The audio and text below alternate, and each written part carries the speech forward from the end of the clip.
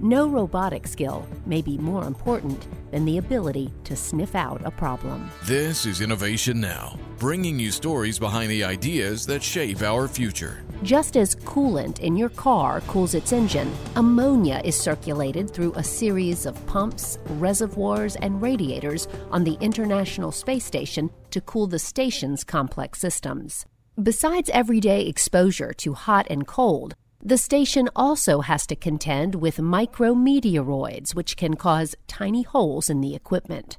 So NASA sent the robotic external leak locator to space. And since its initial testing, this robotic sniffer has become a valuable station asset.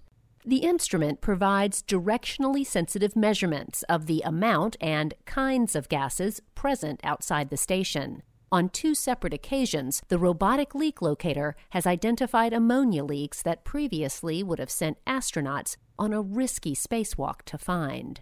Now, personnel on the ground can use the precise data from the robotic nose to sniff out the exact location of a leak and develop a plan to fix it fast, all while keeping the astronauts safe. For Innovation Now, I'm Jennifer Pulley. Innovation Now is produced by the National Institute of Aerospace through collaboration with NASA.